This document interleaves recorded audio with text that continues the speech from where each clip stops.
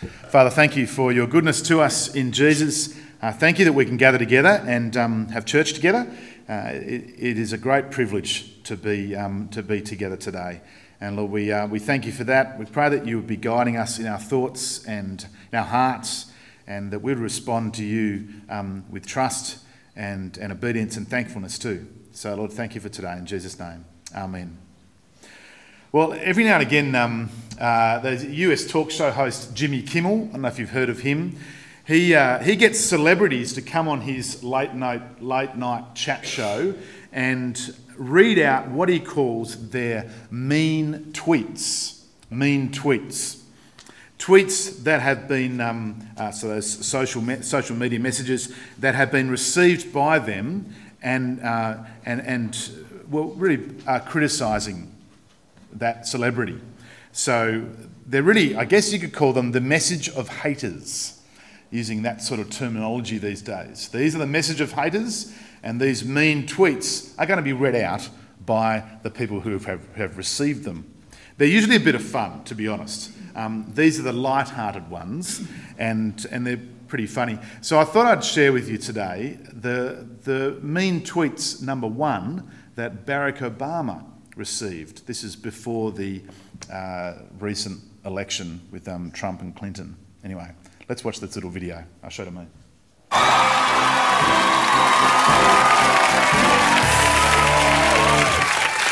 Barack Obama is the Nickelback of presidents.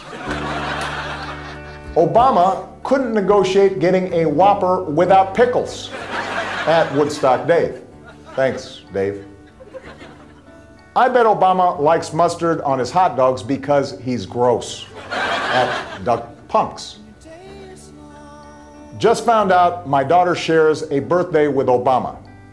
Puke in caps at Mom of Four Munchkins. Barack Obama dances like how his jeans look. You know, this jeans thing, this is so old. This was years ago, come on. My mom bought new conditioner and it sucks. It isn't even conditioning my hair. I blame Obama. Barack Obama. Bro, do you even lift? Well, I lifted the ban on Cuban cigars. That's worth something. Barack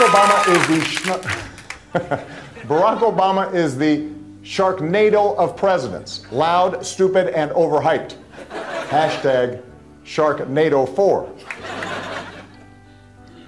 President Obama will go down as perhaps the worst president in the history of the United States! Exclamation point at real Donald Trump. Well, at real Donald Trump. At least I will go down as a president.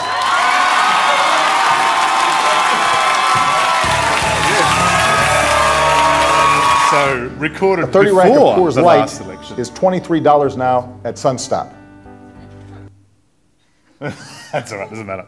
It's one last little one. Yeah, interesting, isn't it? That's recorded before the last election. There you go. Obama, full of confidence, but he was wrong. How about that? Yeah, look, they're fascinating. I thought with today's topic, and you can see on your outline there, it's a pretty serious sort of topic, I guess. I thought it might be helpful to start off with something light in terms of the haters speaking out. I only wish that this defence of Jesus being a hater was not necessary, and but that's the world we live in today. Jesus and his followers are sometimes labelled haters. Whether we receive mean tweets or not is another matter, but that's the reality of it. Last year, a church in Melbourne turned up on a Sunday morning to find that their building had been vandalised with the phrase, "Bash the bigots, crucify no voters." Now, I'm not sure they understood the irony of their words and what was going on with the graffiti, but the underlying message is that Jesus and those who follow him are haters, intolerant of people who hold differing views. A bigot is the word. Even cruel, as David Marr said, he's a Sydney Morning Herald journalist. He once said of Christians anyone who opposed same-sex marriage, he called them cruel.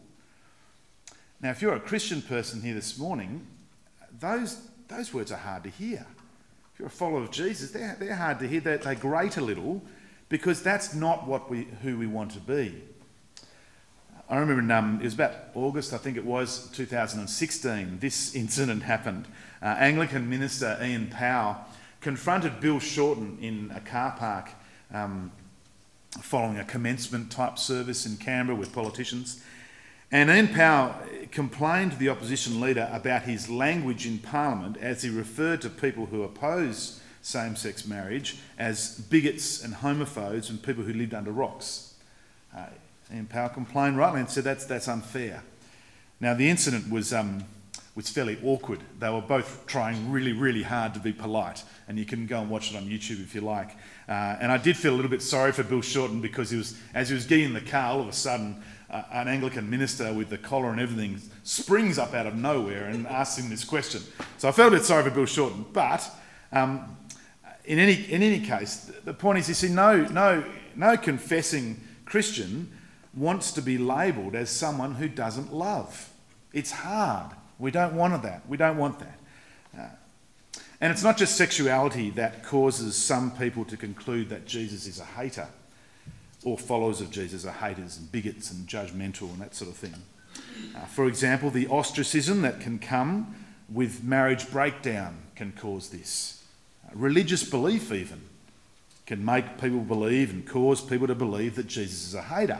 The influence of family and upbringing, and even a person's church experience can cause people to conclude that Jesus is a hater and that all Christians are like him and are haters, judgmental, exclusive, intolerant.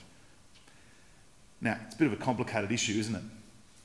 And we probably won't solve all the issues today, but we'll have a good crack at it. But on the most part, I think that in any defence of this Jesus is statement, it boils down to a question of morality.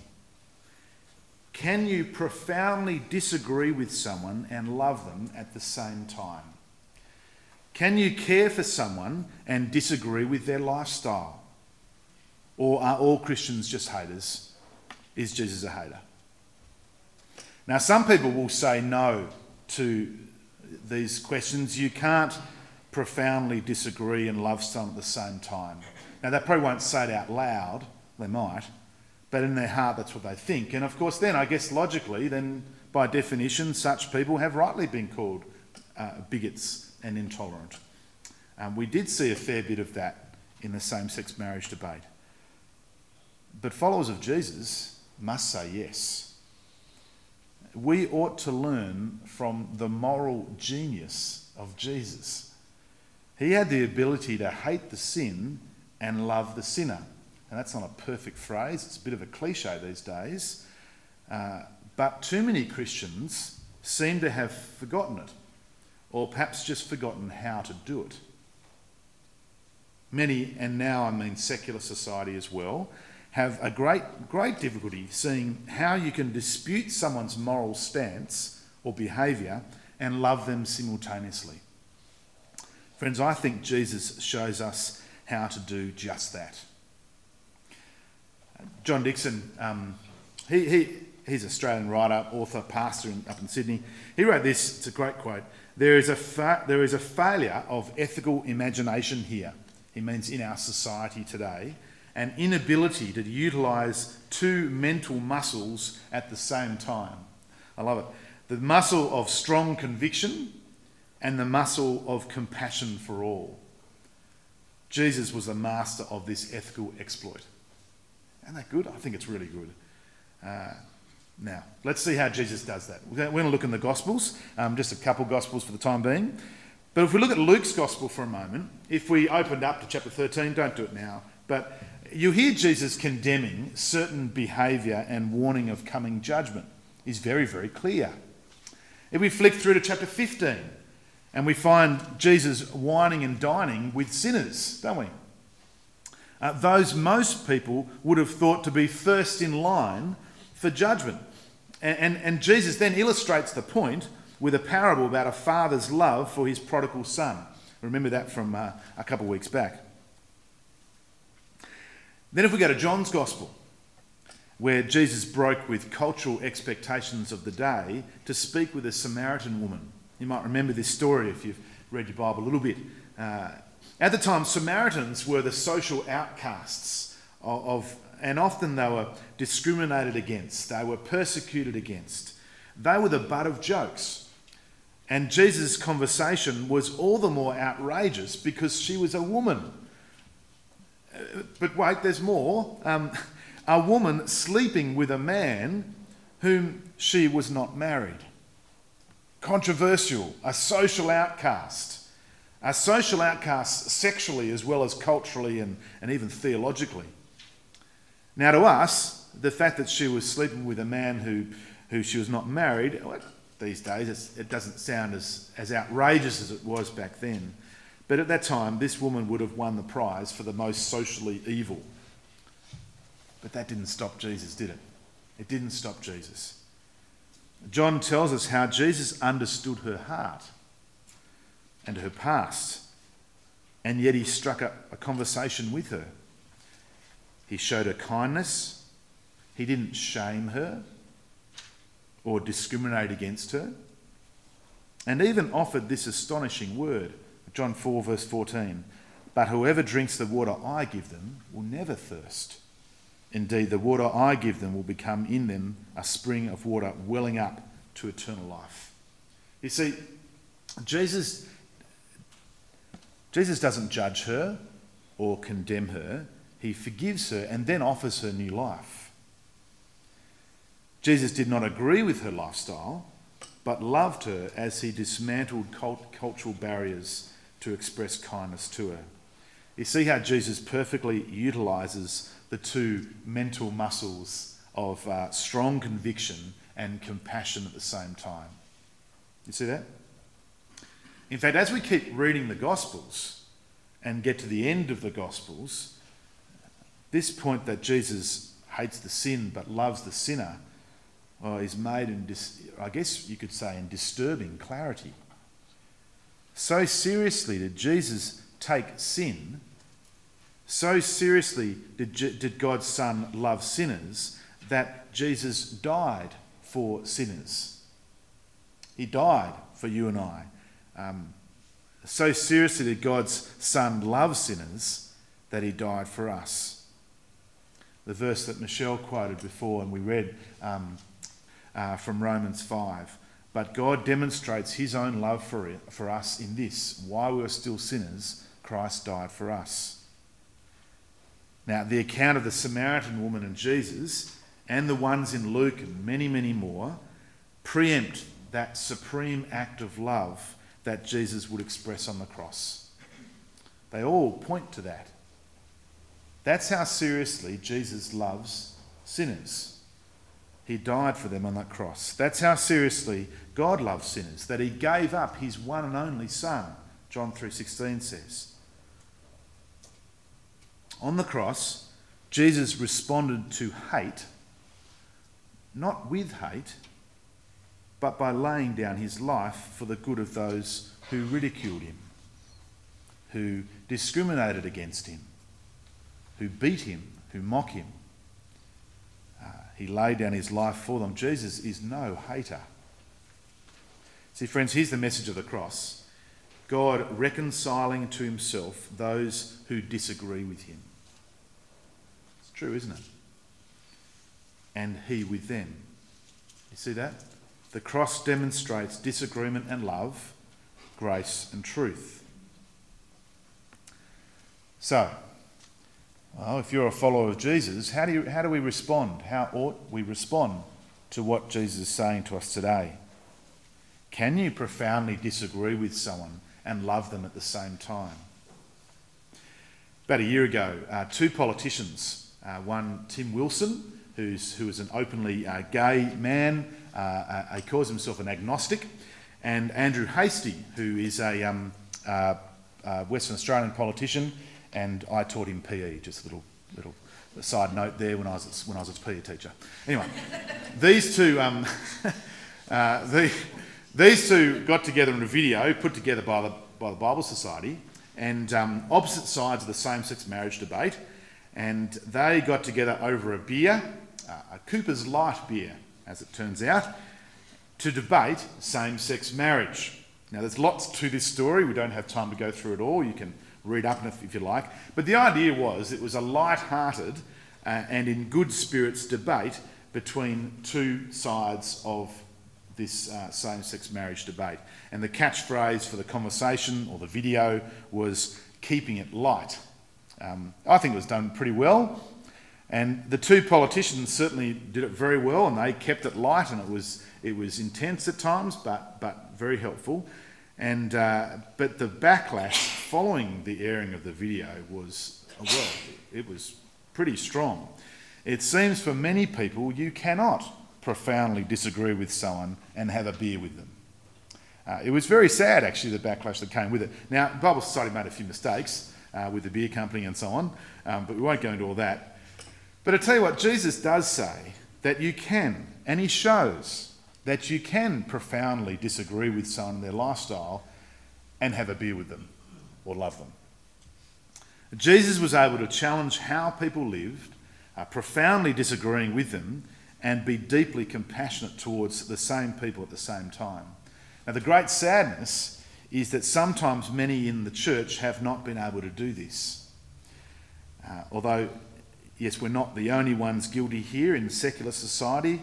Like narrow-minded religion, sometimes they share the logic of, well, we're only able to love those whose love we endorse.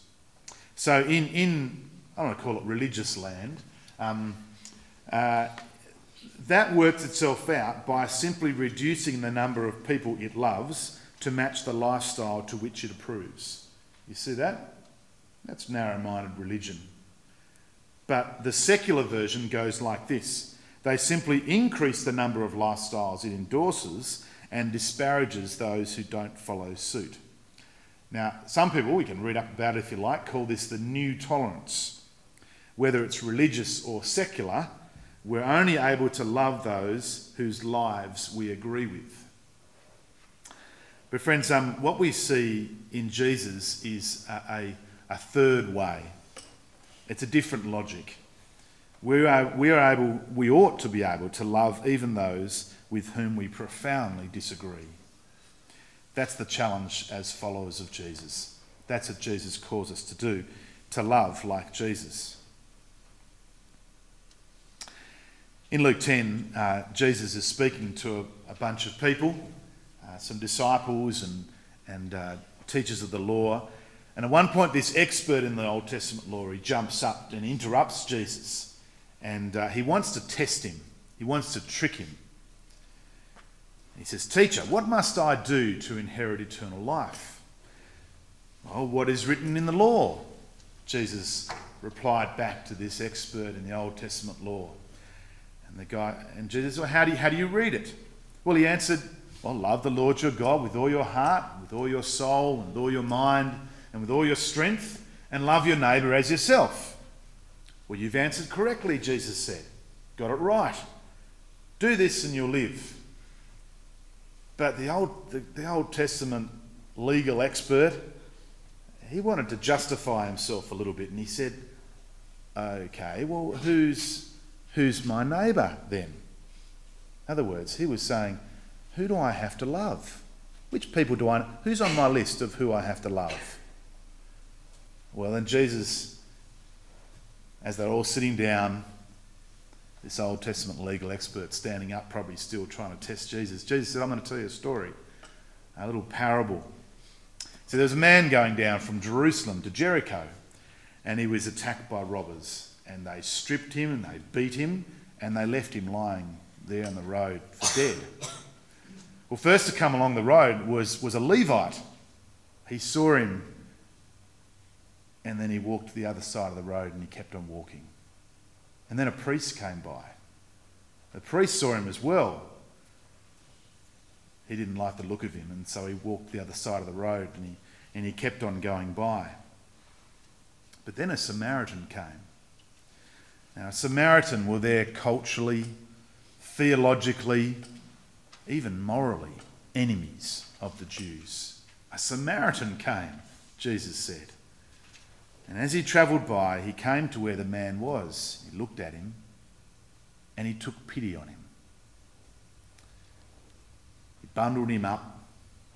He bandaged his wounds. He looked after him, put some oil and wine, gave him some wine, and he even put him on his own donkey. And he carried him to a local inn and he took care of him. The next day, this Samaritan took out 2 denarii, a fair bit of money, and he said to the innkeeper, "Look after him until I return. And if there's any other expenses, well, then I'll pay for those other expenses." Well, Jesus asked the expert in the law, after listening to this little story Jesus told, he asked the expert in the law, "Which of these 3 do you think was a neighbour to the man who fell into the hands of the robbers?" Well, the expert in the law said, it was the man who had mercy on him. And Jesus told him, "Go and do likewise." That's what he told him.